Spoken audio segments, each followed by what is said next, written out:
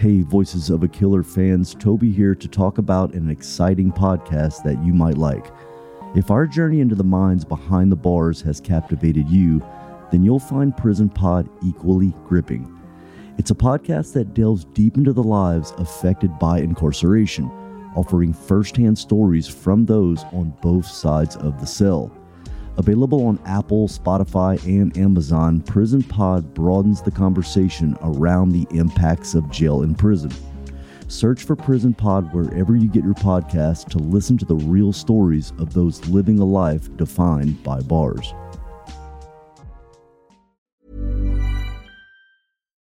Since 2013, Bombas has donated over 100 million socks, underwear, and T-shirts to those facing homelessness. If we counted those on air, this ad would last over 1,157 days. But if we counted the time it takes to make a donation possible, it would take just a few clicks. Because every time you make a purchase, Bombas donates an item to someone who needs it. Go to bombas.com/ACAST and use code ACAST for 20% off your first purchase. That's bombas.com/ACAST, code ACAST. Burrow is a furniture company known for timeless design and thoughtful construction, and free shipping, and that extends to their outdoor collection. Their outdoor furniture is built to withstand the elements, featuring rust-proof stainless steel hardware, weather-ready teak, and quick-dry foam cushions. For Memorial Day, get 15% off your Burrow purchase at burrow.com/ACAST, and up to 25% off outdoor. That's up to 25% off outdoor furniture at burrow.com/ACAST. There's never been a faster or easier way to start your weight loss journey than with PlushCare. PlushCare accepts most insurance plans and gives you online access to board-certified physicians who can prescribe FDA-approved weight loss medications like Wegovy and Zepbound for those who qualify. Take charge of your health and speak with a board-certified physician about a weight loss plan that's right for you. Get started today at plushcare.com/weight-loss. That's plushcare.com/weight-loss. plushcare.com/weight-loss. Before we begin this podcast, please be advised that the following episode contains language that some listeners may find offensive and inappropriate. The opinions expressed by the host and guests are their own and do not reflect the views of the podcast producers. Listener discretion is advised.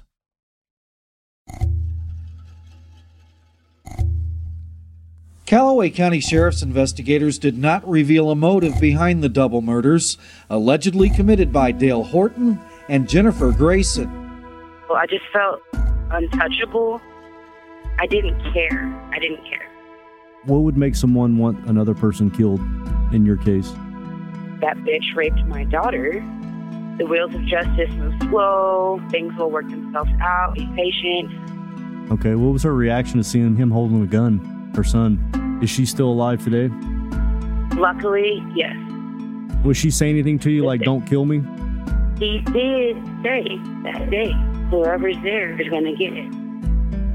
You are now listening to the podcast Voices of a Killer.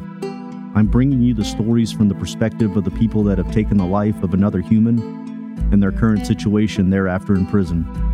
You will see that although these are the folks that we have been programmed to hate, they all have something in common. They are all humans like us that admit that they made a mistake.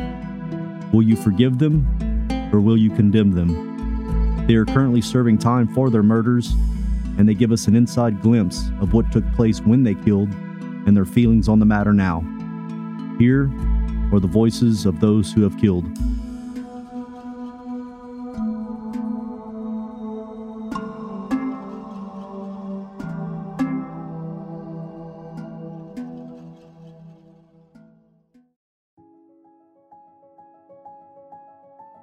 Revenge is a powerful emotion that can drive people to do unspeakable things. Whether it's a desire for justice or a need to avenge a wrong, the thirst for revenge can consume someone until they take matters into their own hands. In this episode of Voices of a Killer, we delve into the case of Jennifer Grayson, a tragic tale of betrayal of trust, complications of family relationships, and eventually revenge. Be warned, listener, it also touches on the topic of murder, suicide, drugs, and the devastating impact of sexual assault. So buckle up and join us as we explore the twisted path that led to the heinous crime and the aftermath that left a devastating impact in this episode of Voices of a Killer.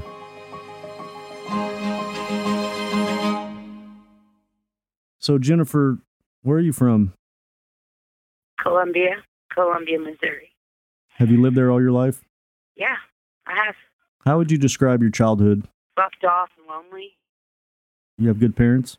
I'd like to think so. My biological parents, yes. Who raised you? Mr. Grayson and his wife, Linda Grayson. Okay. Were you adopted? Yes. You would consider these adoptive parents good parents? I would consider them, what's the word when you're not there? Absent? Yeah, absent. Thank you. Why do you feel like they were absent? Mr. Grayson was always gone trying to work, take care of us, etc. And then his wife, she left and divorced him because she didn't want any more foster children or adopted children. Were you a foster child or an adopted child? I was a foster child at first in their care, and then they adopted my brothers. At what age did you meet the Graysons? I'd say 4. And you had biological siblings to accompany you with this adoptive family? Yes and no. They are my biological siblings. However, they were absent as well. My older brother was. Yeah. How'd you do in school growing up? Were you a good student? Did you have trouble? I mean, I think I was a good kid. There was just underlining issues, you know what I mean? Well, what were those issues? Well, like, kind of sucks to say, but like, I was like the little stinky girl, didn't have hygienes really, never could shave my legs or apply deodorant or anything, you know? So, kind of lonesome. Did you get in fights at school and have trouble with academics? No, not necessarily. I just didn't give a shit about anything. Why didn't you give a shit? Well, because no one gave a shit about me. What direction did you go once you were able to leave your adoptive parents' house? Well, I found my biological mother and also drugs. At what age did you get into drugs? 16. You were doing hard drugs then? Yes. Like what, meth? Cocaine, pills, ecstasy. How'd that make you feel? Phenomenal. Do you still do drugs? No. It's often said that the past really never leaves us, and for Jennifer Grayson, it seems to be true. The trauma and pain of her early years would continue to haunt her. Jennifer couldn't shake off the feelings of being lost and abandoned. The absence of her biological parents left a deep void in her life that even the affection of her foster parents couldn't completely fill. As with lots of drug addicts, Jennifer turned to drugs to seek solace from the pain and trauma that she had been carrying for so long. The decision would lead her to meet her literal partner in crime, Dale Horton, and set them on a path of destruction, leading to a series of unfortunate events that would culminate in the tragedy that we explore in this episode. So, you got into a relationship with a guy named Dale Horton? Yes. How old were you when you met Dale? 16. And how old was he? 24. And did you have a sexual relationship with him at that age? Yes. Did your parents know about this? My biological mother, yes. What did they think about that? She really felt like she couldn't tell me anything because she was never there.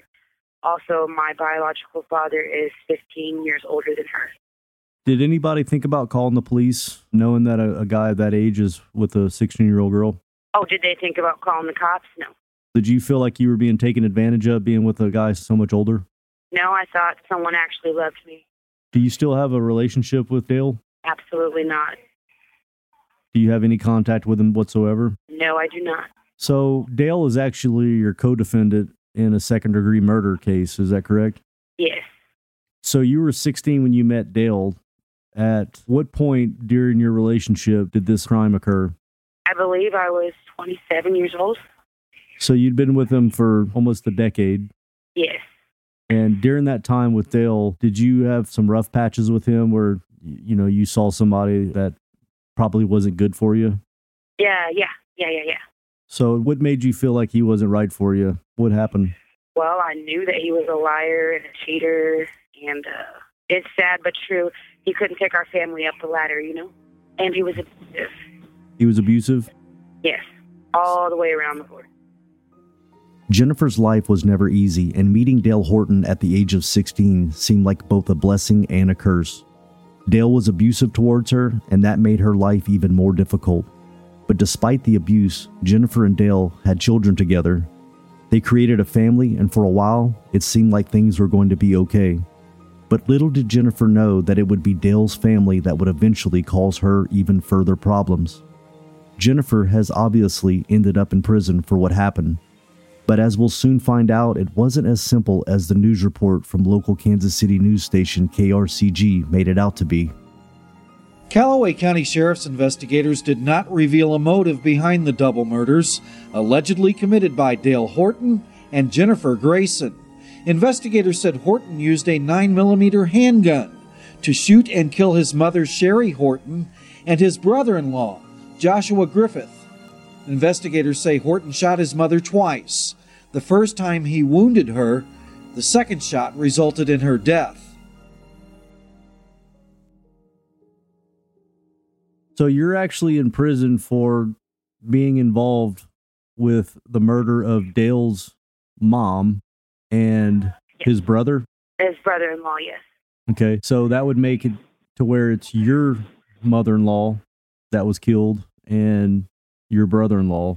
Yes. And from what I understand is Dale is the one that wanted his mother and y'all's brother-in-law dead. Is that correct? We both did. What would make someone want another person killed in your case? Well, to be blunt, that bitch raped my daughter, so I wanted him dead. And then as far as his mother, she called my child a liar in her face and made her cry so hard. So I had that feeling of animosity towards her. Is this a child you had with Dale? Yes, all my children are his.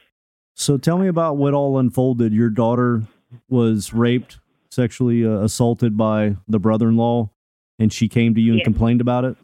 Throughout the years, because she was being raped by the age of 3 up to age 6, me being sexually abused as a child, I knew the signs, you know?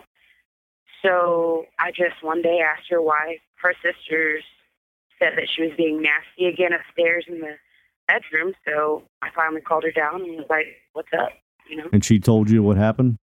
She tried to give me a story. She tried to spin me, but I'm not dumb. And I just made it clear to her that it's very important for me to know these things. She won't get in trouble, you know? She's not nasty, along the lines of that. So are you pretty certain that your daughter was being sexually assaulted by this brother-in-law?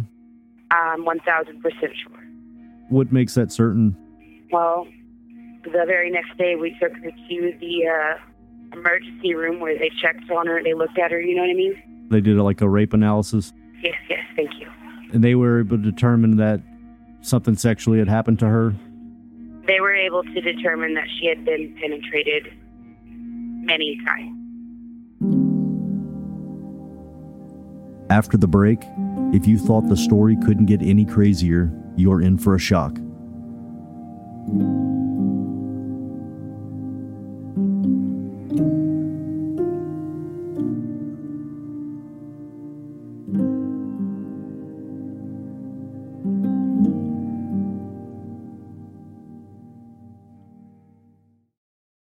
What was your reaction at the hospital? Did you call the police? We followed their directions, yes. So you filed the police report, and what happened after that? Did the police go arrest him? The police actually did make an arrest. However, my kid's dad, his dad, and his mother went and got him out of jail. They dropped $20,000 like it wasn't shit. His bond was $200,000 surety, something like that. And they just dropped it like it wasn't nothing. And I pulled him out of jail that very day or the very next day. So who bailed him out? My kid's dad. So her grandpa? Yeah, the grandfather, yes. Okay. Why would they go and bail him out? Do they think that your daughter was lying, or why would they do that? Yeah, like I said, she called my child a liar. Even though we had the medical records for them to read, we called them over, said, hey, 911, family emergency, pull up. They did. They're like, what's up with this? We tried to explain, and his drunk-ass, belligerent mother had some slick shit to say. She looked down, like I said, at my child. She's only 6 years old, and said, well, we all know that Riley ain't nothing but a little liar. and she was sucking on her nasty-ass cigarette. And then my little girl ran up the stairs so hard that she slammed her bedroom door, and it, like, went inside her room with her. You know what I mean? Yeah. The mother told you all this to your face, like a Yes. family meeting? Yes. Where was the brother-in-law that raped her at this meeting? Was he around? Probably at work or something. No, he was not around. We just called Mom and Dad. So it was you and Dale, your then boyfriend, that came and had this meeting with your mother-in-law? Yes. And what was your reaction? Were y'all yelling at each other, saying, this is true, and she's saying it's not? All I can remember is I puffed my chest up and, like, bucked her out of my house with my chest and slammed the door. Dale proceeded to force his father to leave as well. What were their reactions when you were pushing them out of the house? The dad was mad, and she was still just being a slick mouth. So now that you pushed them out of the house and y'all are completely on opposite ends of the spectrum of what happened, they think it's all bullshit, and then for sure that it's not because a medical examiner determined that she was sexually assaulted. You're now having discussions about what? We have a detective on our case. They come by, they do interviews on us all separately. This happens a number of times. We are told that, the wheels of justice move slow, things will work themselves out, be patient. It's in your best interest not to trespass on anyone's property, keep like a safe distance. Meanwhile, dude and his wife, the brother-in-law and sister-in-law, got suspended. Oh, because she was part of it too, my sister-in-law. They got suspended from their jobs, and they were looking at losing their home. So Mom and Dad was like, oh, it's cool, come live with us. So now everybody's all living together, going out, eating steak and shrimp and steak, and we're just like, okay, cool. So feeling really betrayed. At this point, it's hard to imagine the emotions that Jennifer must have felt knowing that her daughter had been sexually assaulted by her brother-in-law. Guilt, rage, anger, these are all emotions Jennifer must have felt at the time. Her trust in Dale's family was shattered, and that left her distraught. But the failure of the justice system to provide punishment for her brother-in-law's actions must have made her feel incredibly helpless. A news report about her brother-in-law's Justin's arrest sums up the situation quite well. It reads that in December of 2015, the Cole County prosecutor charged Joshua Griffith with statutory sodomy with a child under the age of 14, along with statutory rape of a child under the age of 14. During the interview with Jefferson City Police, Joshua denied having sexual contact with the child, and according to court records, he made other statements such as, I don't think I did this. Now, get ready, listener, as this is just the tip of the iceberg for Joshua. So, the guy that sexually assaulted your 6-year-old daughter, is this Dale's brother? Yes. What was his relationship like with his brother? Did he get along with him before that? No, nobody liked him. Well, apparently the parents liked him, and the person that bailed him out liked him. They dealt with him because of their daughter, I feel. What's his name, the brother-in-law? Joshua Griffith. So Joshua is the guy that sexually assaulted your 6-year-old daughter. What did he do for a living? Oh, wow, I'm glad you asked. Well, I'll have you know that he's blind. He was blind. He had no eyeballs, just sockets, okay? So everyone's like, well, he couldn't have done this. Well, he was a very intelligent character. He works for the government. He adjusted their payroll. He reprogrammed computers. That dude could do feng shui like none other on anyone's house. He cooked dinner by himself. Needless to say, he worked for the government. Yeah. So he was actually blind. He didn't have eyeballs? Nah. Where did he get the chance to be alone with your daughter? Okay, so I have 4 kids with Dale, and there's also 2 other kids, his older kids, my stepkids. And so basically, the 2 older kids would go out on the weekends. My oldest daughter would go to Mimi and Papa's. And then Riley was feeling left out. She wanted to go somewhere, but nobody wanted to watch her because she was like a little hellion. So Johnny and Josh decided to take on the responsibility. Well, not necessarily responsibility, but they're like, hey, Sissy can come over to our house on the weekend, give mom and dad a break, myself and my kid and dad a break. So it would happen when she would stay the night. So Joshua, the in-law that sexually assaulted your daughter, he had a girlfriend? He had a wife, yes. Where was she when this was going on?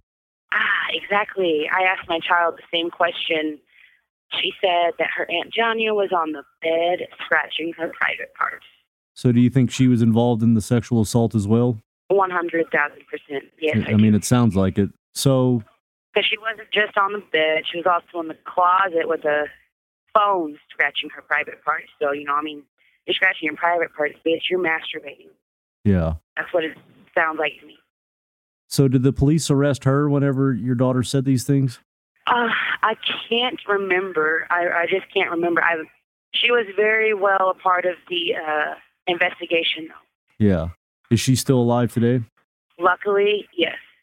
So with that information of her, quote-unquote, scratching her private parts and your daughter saying these things, the authorities have never tried to charge her with anything? No. That's crazy. I think we can all agree that this was truly a horrific situation to be in. As a mother, she would have felt helpless, angry, and betrayed. Her thoughts must have been consumed with the desire to protect her child, to punish the person who had caused her so much pain and trauma, and to make sure that justice was served. If things were complicated to begin with, they were about to get worse. Not only was this the father of her child's family, but as Jennifer now explains, she and Dale ended up falling on even harder times. So I'm going to assume this is what happened, but I'd like you to tell me if this is accurate or not.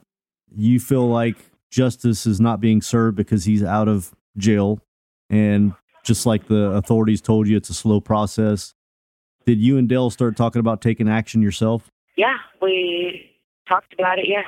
What were the discussions like? Were y'all like, we need to kill this guy or we need to hurt him? Or tell me about the discussions you had from the beginning. Well, also, unfortunately, drugs were involved.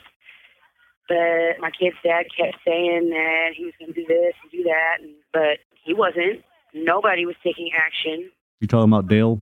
I'm talking about Dale, the justice system. This was about my child. At the same time, though, I was being physically abused and force-fed drugs at the same time.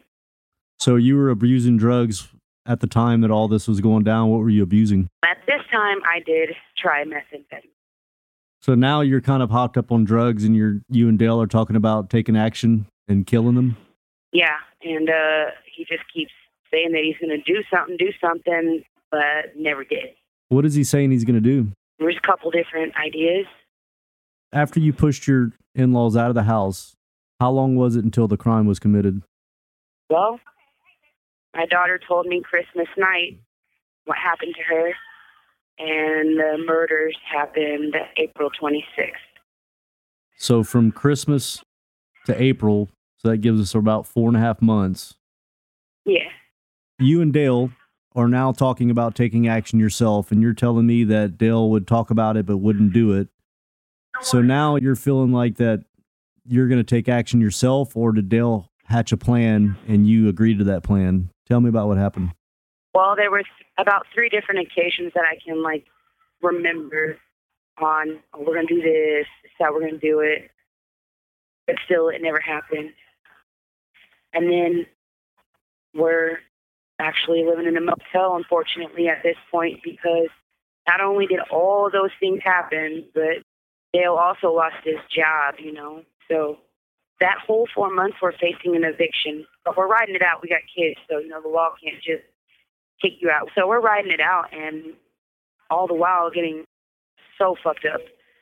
I can't even look at my child without bawling at this point. So, of course, the mess helps, right? No, it enhanced things. So we're living in a motel. Not only do these people need to die, but we need some fucking food money for the kids. They're hungry. So I actually came up with an idea. Hey, how about we fucking roll out there, wait in the woods until mom goes down and checks on the chickens. And when she does that, dip in the house and grab the credit card because, he knew the password or the code or whatever. And for real, our kids were hungry, and that was the focal point. But he did say that day. Whoever's there is going to get it. Dale said that? Yes, absolutely. After the break, Jennifer talks about the day of the murders.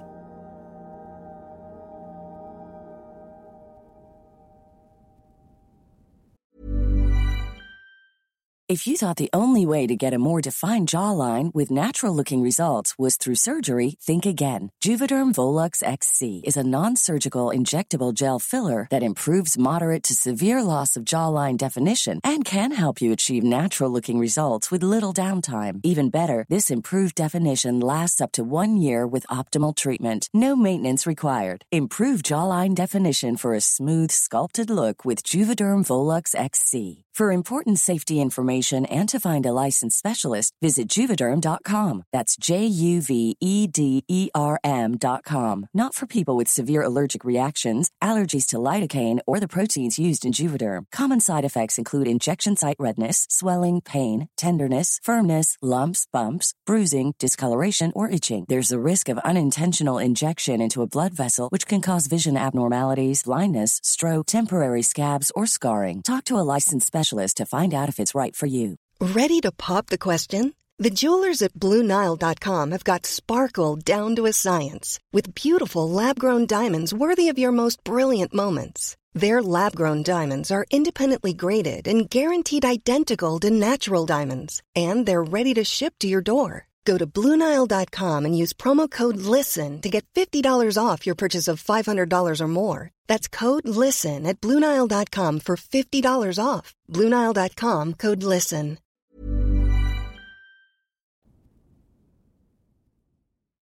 So did y'all go and hide out just like you talked about and waited?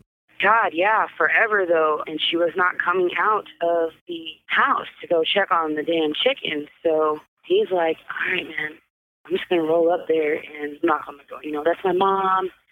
And she's always said, you know, fuck you and fuck you, but those kids will never go without, right? So he's like, I'm just going to go be like, hey, I need some money. We're hungry. And he's following up on the house quick-like, and I'm all like, this ain't a good idea in my mind. He was ahead of me, and as soon as he went to go knock on the door, his mother actually came out with the chicken feed or whatever. Did you guys have weapons with you? Yes. What were they? 9mm Kel-Tec and a .22 revolver, little handgun. So y'all both had a pistol? Yes. Okay, so he knocks.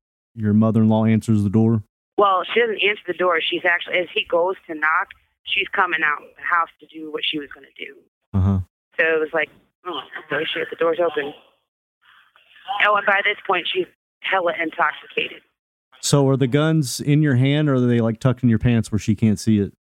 No one saw anything with me, but he just had it out, like, what's up? Okay, what was her reaction to seeing him holding a gun, her son? I don't necessarily think that she saw the gun or anything. I think that she was just surprised that he was at the door.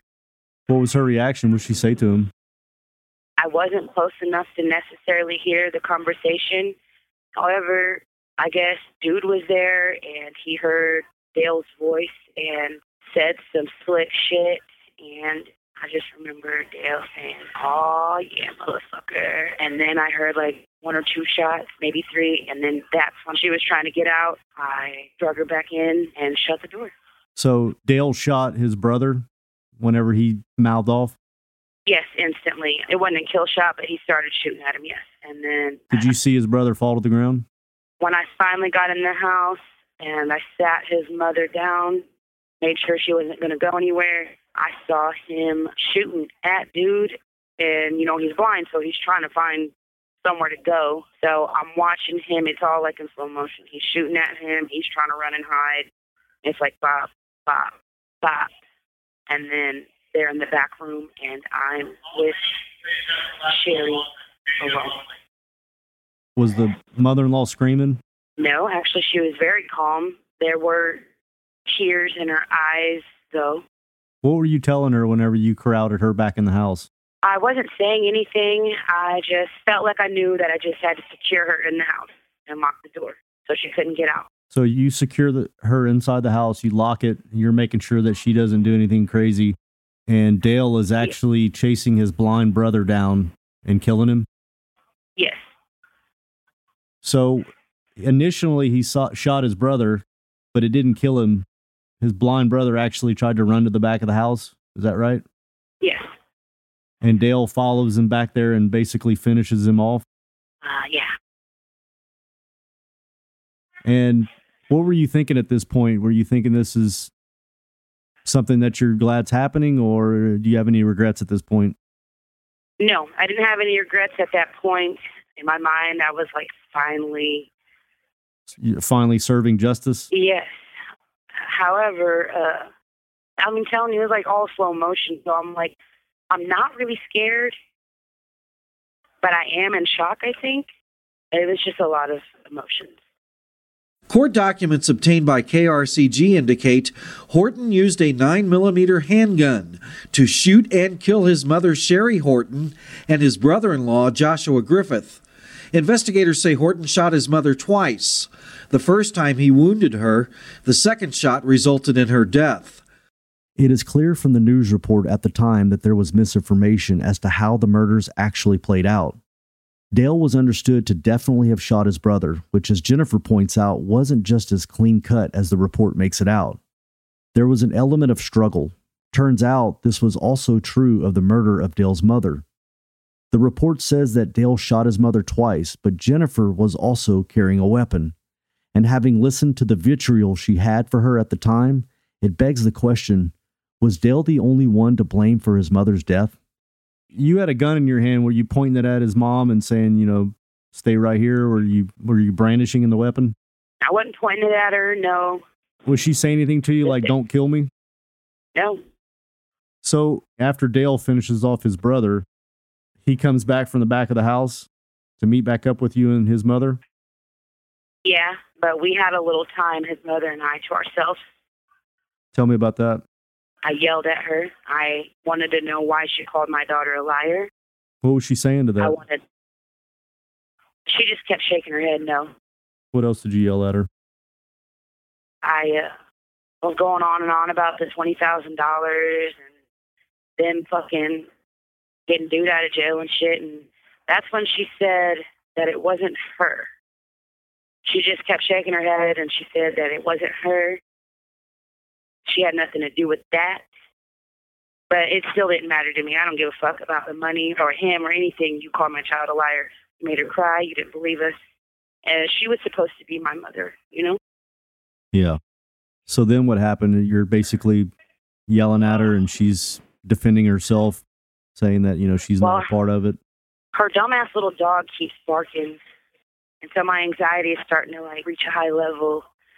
And she's not bawling or anything, but she's making excuses and it's pissing me off. I did try to pop her in the rib cage. However, for some reason, my revolver, it didn't go off. The dog was yapping. Okay, so the dog made your anxiety high. So then you tried to shoot your mother-in-law in her rib cage. Is that right? Or you just tried to poke her with a gun? No, I tried to shoot her. And the gun jammed? Yeah. What was her reaction when she just noticed you trying to shoot her and it didn't work? Her eyeballs got big. What did she say? She didn't say nothing. She knew that you were serious whenever you tried to pull the trigger and it didn't work? No, she knew I was serious when I fucking plopped her ass down on that couch. Dale, that's his mother. Was he watching you try to shoot his mother? No. Where was he at? He was still in the back room. So he still hadn't made it back from killing his brother? No, but right after that, he did. Okay. So while he was going, you actually tried to shoot your mother-in-law, his mother, which did not work out. And then he comes back. Tell me about what happens once he comes back. Are you trying to fix the gun so you could shoot her? Or did you say, hey, I just tried to shoot her, didn't work? Tell me about what happened. No, the dog kept barking and yipping at my ankles or nipping at my ankles, whatever, so I tried to shoot the dog. And the gun jammed again? No, the gun went off. Did you hit the dog? No. You missed? Yeah. So what happened? The dog run off? Yeah, the dog sat down and shut up. I bet. So now, what's your mother-in-law's reaction at this point? You just shot at the dog. What is she saying or looking like? Listen, she's very, like, hardcore, like, hey, listen, if I'm going to fucking die, let's fucking do it type shit. Because she just wasn't speaking really on anything. She was just looking around like, what the fuck is happening? Again, though, she was very drunk. So what is Dale doing at this point? You just tried to shoot the dog. You missed. You got his mother sat down. What's he doing? Now he's yelling at her. She's all like, Ellie, that's his middle name. He's like, hey, listen, don't call me that bitch. If you don't love me, you don't believe me, and you're not with us. And he was wanting to know why this, why that, and just wasn't coming up with the right answers. Did she ever say, what did you do with your brother? Did you just kill him? Did she ever ask him that? No. Was it pretty obvious that that's what Dale did back there? He just went and killed his brother? Yes. While the tragedies of these murders are difficult to listen to, it is interesting to note just how clear Jennifer's recount of the day is. For a lot of murderers, they often talk about being in a trance-like state, making it difficult for them to remember exactly what happened. But perhaps because Jennifer didn't deliver any of the final blows to the victims, she was perhaps able to remove herself from the situation. A situation that gets increasingly more shocking. So now Dale is arguing with his mother right after you just tried to shoot her and your gun jammed. And he's basically saying, you know, you're not with us. And then go ahead and pick up there. What happened? So she went on ahead and said his full name again.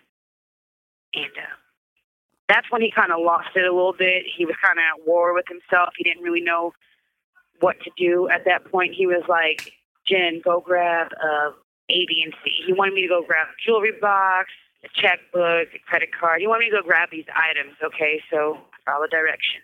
And so I do all these things, and then I get back, and he's just still, nothing happened, you know what I mean? And he's like, all right, let's go. I'm like, all right, let's go. I was confused at that point. You mean like leave the house and after you stole everything? Yeah. Like leave the house and leave her there. Confused. You said that whoever was there was going to get it. And in my mind, you're not following through. At this point, I'm hyped the fuck up. We're here. We're in this shit. So, what's up? So, I just said, she ain't dead. What was his reaction to that? He looked at me, he looked at her, and then he shot her in the head.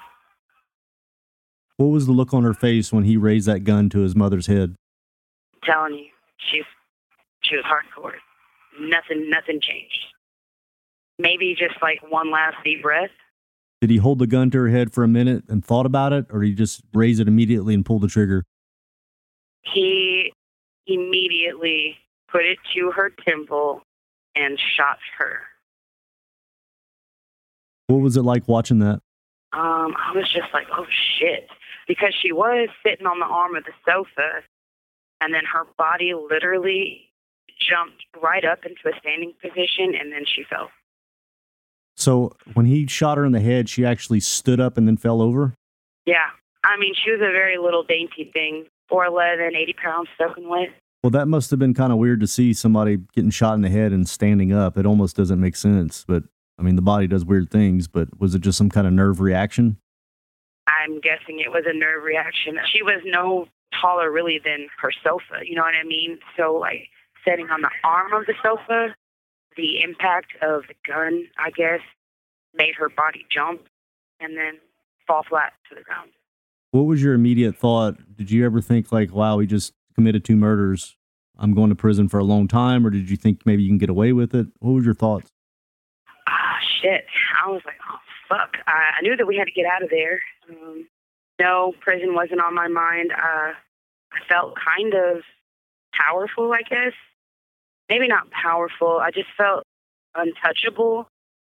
I didn't care. He asked me when we finally got in the vehicle, are we going to run? What are we going to do? And I was like, no, we don't even have any gas money. We promised the kids that when we got back to the motel that they could go swimming. No, We're not running. Honestly, we should have just sat there. We should have called the cops and just sat there.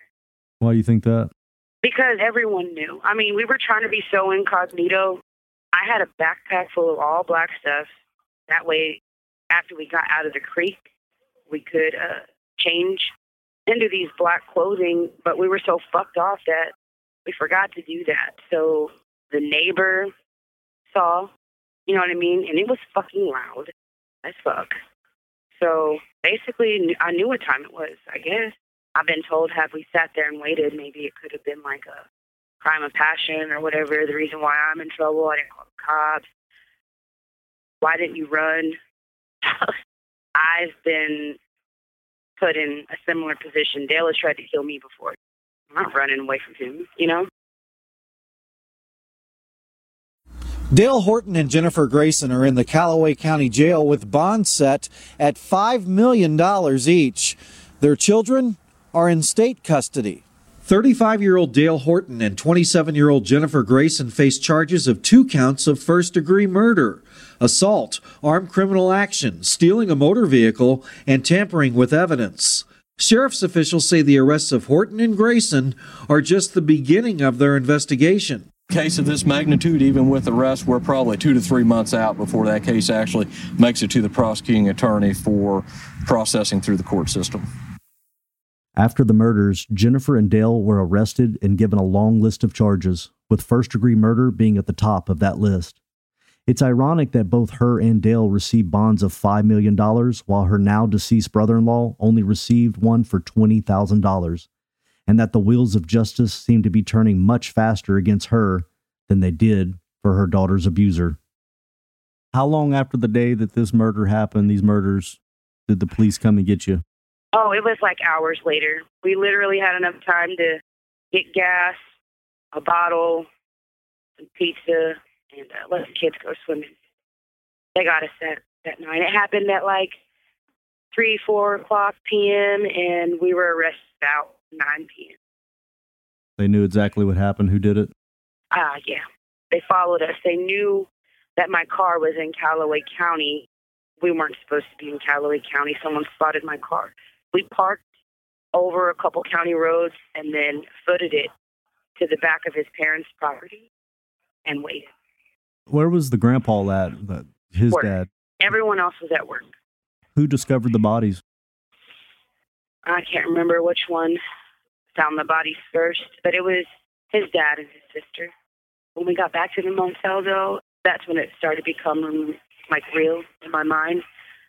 I'm like, oh, shit, these people are dead. You know what I mean? What was Dale's reaction? Because he just killed his brother and his mom. I mean, he literally put a gun to his mom's head and shot her in the head. How was his demeanor afterwards? He wanted to fuck. He wanted to have sex? Yeah. Okay. Did you have sex with him? No. You see, I really didn't like Dale at that point in my life. But you are supposed to be daddy, so let's mount up, basically. Well, also, the day before, I had just tried to hang myself. I did hang myself because he kept physically abusing me. He always thought I was cheating on him. So, no, I did not have sex with Dale. What did they charge you with initially? First-degree murder? They charged me with a lot. First-degree murder. Man, there was like 8 charges. What'd you end up with? I ended up with a second degree. Did you take a plea deal, or did you take it all the way to trial? No, I took the plea deal because nobody was talking to me about anything. I mean, in the beginning, you know, but they didn't do anything that I asked. I was trying to go with the battered woman syndrome, like he made me do it type shit. But honestly, he didn't make me do anything. He actually told me to stay at home with the kids, and I said, no. Are you glad with the results of what happened, or do you regret it? I regret that my children are without their father and their mother at this time. What was your sentence you got? I got 2 15s, ran concurrent. So you got to do 85% of 15 years, which is probably about, 12 and a half years, something like that? Yeah, it's 12 and some change. Do you ever get hate mail from your father-in-law? Nope. You know, he's a sick bitch, too, my kid's grandfather. There were allegations against him raping his daughter when she was younger, but it just got all thrown under the rug back then, you know. So how long did Dale get for killing his mom and his brother? Okay, so though Dale and I don't talk, this is still sad. He got 2 life sentences without. He got 2 life sentences without parole? Yeah. Yeah, he took everything for me. So he said someone at home with the kids and it wasn't going to be him. So the last time that you actually communicated with Dale was the day of the murders? No, not necessarily. I still kept in contact with him a little bit while we were both in jail and then into my first couple years of prison. And then I just realized that it's just like not a good thing. The case of Jennifer Grayson raises questions about the morality of revenge. Was Jennifer justified in her actions? Was her desire for revenge understandable, or was it excessive and unjustifiable? These are complex questions without easy answers. On the one hand, it is natural for a mother to want to protect her child from harm. It is difficult to imagine the pain and anger Jennifer must have felt upon learning that her daughter had been sexually assaulted by her brother-in-law, who had been bailed out by his mother. The fact that he was able to walk free despite the serious allegations against him must have been deeply frustrating and infuriating. However, on the other hand, taking matters into her own hands and resorting to murder is not a justifiable solution. It is important to remember that revenge does not bring back what was lost and can often cause even more harm. While Jennifer's actions may have been driven by a desire for justice, ultimately, they resulted in the loss of multiple lives and the destruction of multiple families. In the end, it is up to each individual to decide for themselves whether revenge is truly sweet or not. However, it is clear that the consequences of seeking revenge can be severe and far-reaching. One good thing that does remain clear for Jennifer is that she will always have her children. Do you have contact with your kids? Yeah, I do, yes. Your daughter that got sexually assaulted, does she understand what happened? How old is she now? She is about to be 14. Does she ever call you and ask questions about what happened? In the beginning, yeah. What did you tell her? I didn't really have to go into detail. Our kids are very intelligent.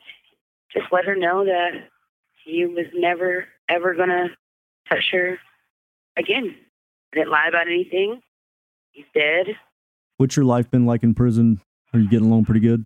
Actually, I think I am. Had it not been for prison, I probably would have died myself. Being with Dale and, or like some major fucking meth head.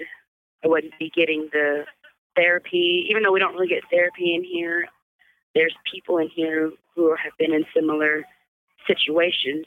Therefore, they are like the therapist. You know what I mean? Yeah. Have you tried to commit suicide since you've been in prison? No. It's an extremely unfortunate event, especially for your daughter being 6 years old and having to deal with that.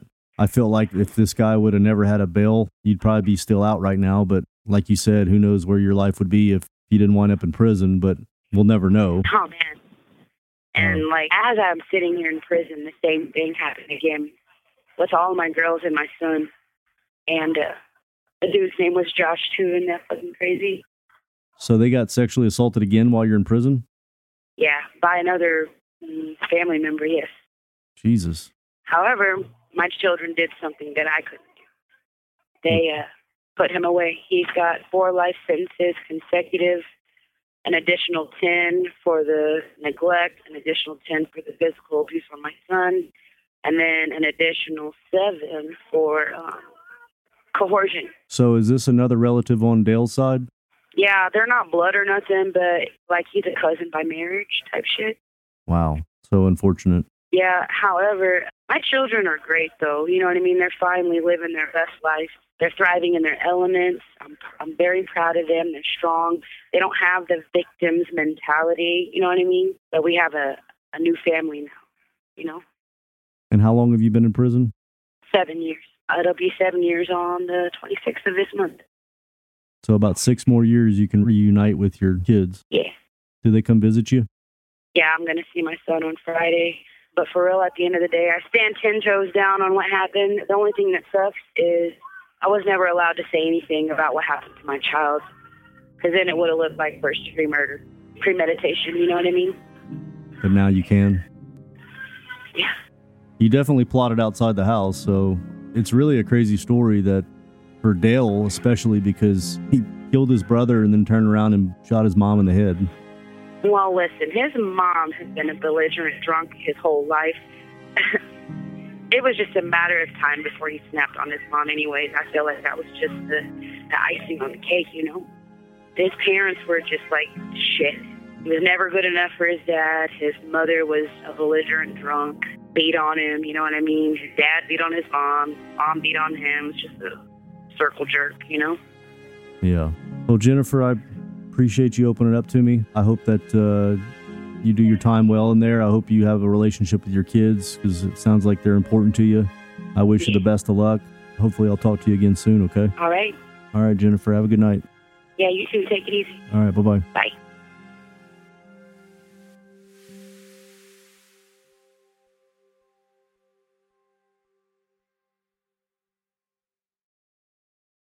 On the next episode of Voices of a Killer. This person's body is probably still warm and you show up. Tell me what happened whenever you walked in there. What would you do?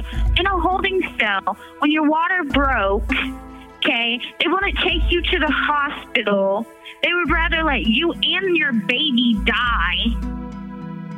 Did they charge you with a hate crime because it was transgender? Yes, I'm not a judgmental person. Didn't you kill this person or help kill this person? Why should the public believe your story? You can ask my family, okay? I have never been in any trouble, nothing whatsoever. That's a wrap on this episode of Voices of a Killer. I want to thank Jennifer for sharing her story with us today. Her ability to be open and honest is what makes this podcast so special.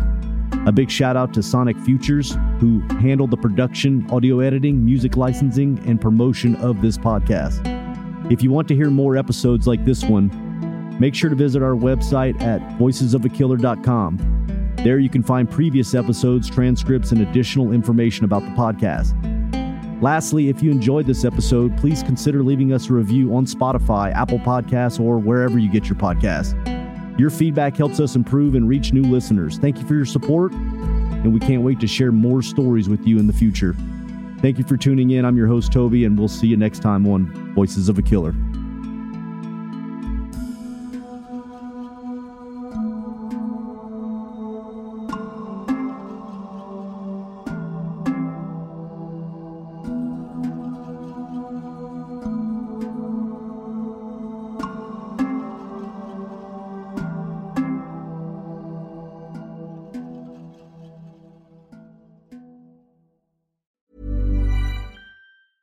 Even when we're on a budget, we still deserve nice things. Quince is a place to scoop up stunning high-end goods for 50 to 80% less than similar brands. They have buttery soft cashmere sweaters starting at $50, luxurious Italian leather bags, and so much more. Plus, Quince only works with factories that use safe, ethical, and responsible manufacturing. Get the high-end goods you'll love without the high price tag with Quince. Go to quince.com/style for free shipping and 365-day returns. When you make decisions for your company, you look for the no-brainers. And if you have a lot of mailing to do, Stamps.com is the ultimate no-brainer. It streamlines your processes to make your business more efficient, which makes you less busy. Mail checks, invoices, legal documents, and everything you need to keep your business running with Stamps.com.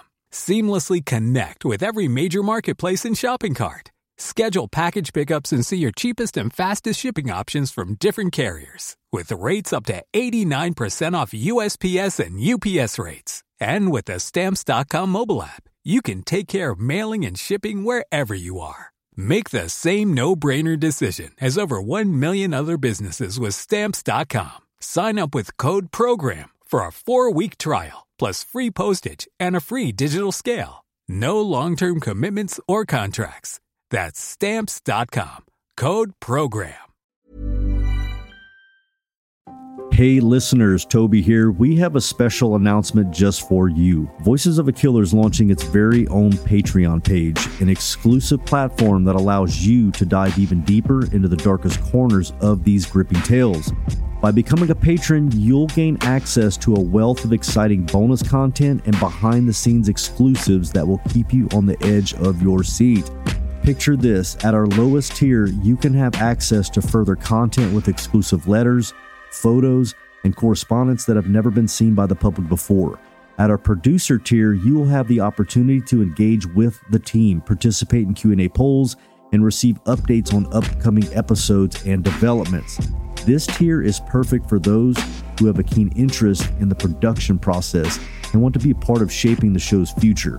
You'll also have your name read at the end of our latest episodes. How cool. At the next tier, you'll have all this and the opportunity to join in our once-in-a-month video chat Q&A session with me, the host, and our production team, allowing you to engage directly with the creators and further satisfy your curiosity. And for our premium tier, you'll have all this and the ability to listen to exclusive unedited raw interviews to really hear the true voices of our podcast. So if you're ready to unlock a world of extra content, head over to patreon.com/voicesofakiller now and choose the tier that best suits your craving for true crime. Your support will not only fuel our passion for storytelling, but also enable us to bring you even more thrilling narratives from the voices that are waiting to be heard on Voices of a Killer.